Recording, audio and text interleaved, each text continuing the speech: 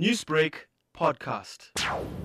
There is a small group of us who have organized ourselves into a little organization with the sole purpose of bringing public attention to this brutality and the atrocities that were committed on the plantation in Mount Edgecombe, even though it's 105 years ago.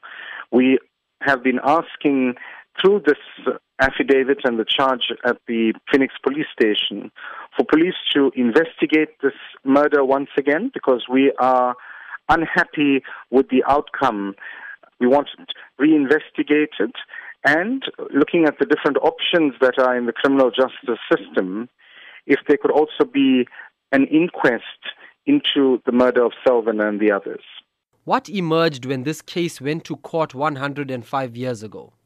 We don't have all the details behind the case, but it's one of the few cases that made it to court. If you look at the particular period, it would have been very difficult to get a powerful plantation owner or plantation manager charged, let alone tried in a court. So this is a case in which there is a lot of evidence.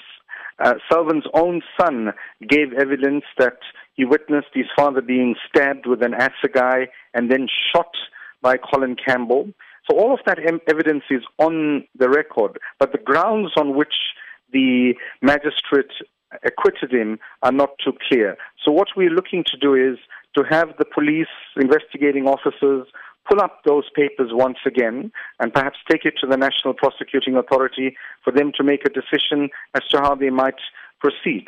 With the Ahmed Timol murder case making such great strides in the fight for justice for murders that took place many decades ago, how do you see this inquest into the murder of Selvan making strides in bringing out more untold stories and educating the current generation of South Africans? We have been inspired by the justice that seemed to play itself out in the Timol inquest and the subsequent case of the policeman appearing in court. That's given fresh hope to families all over the country. And what we are seeking with this particular case, that it's not only going to be restricted to indenture-related atrocities, but this should be a method that is employed by families or people with an interest in the matter to bring cases, for instance, on the 1960 Sharpeville massacre, or the people who were mowed down in Soweto in 1976, the people killed during the 46 passive resistance and the 46 mineworkers strike. Newsbreak, Lotus FM, powered by SABC News.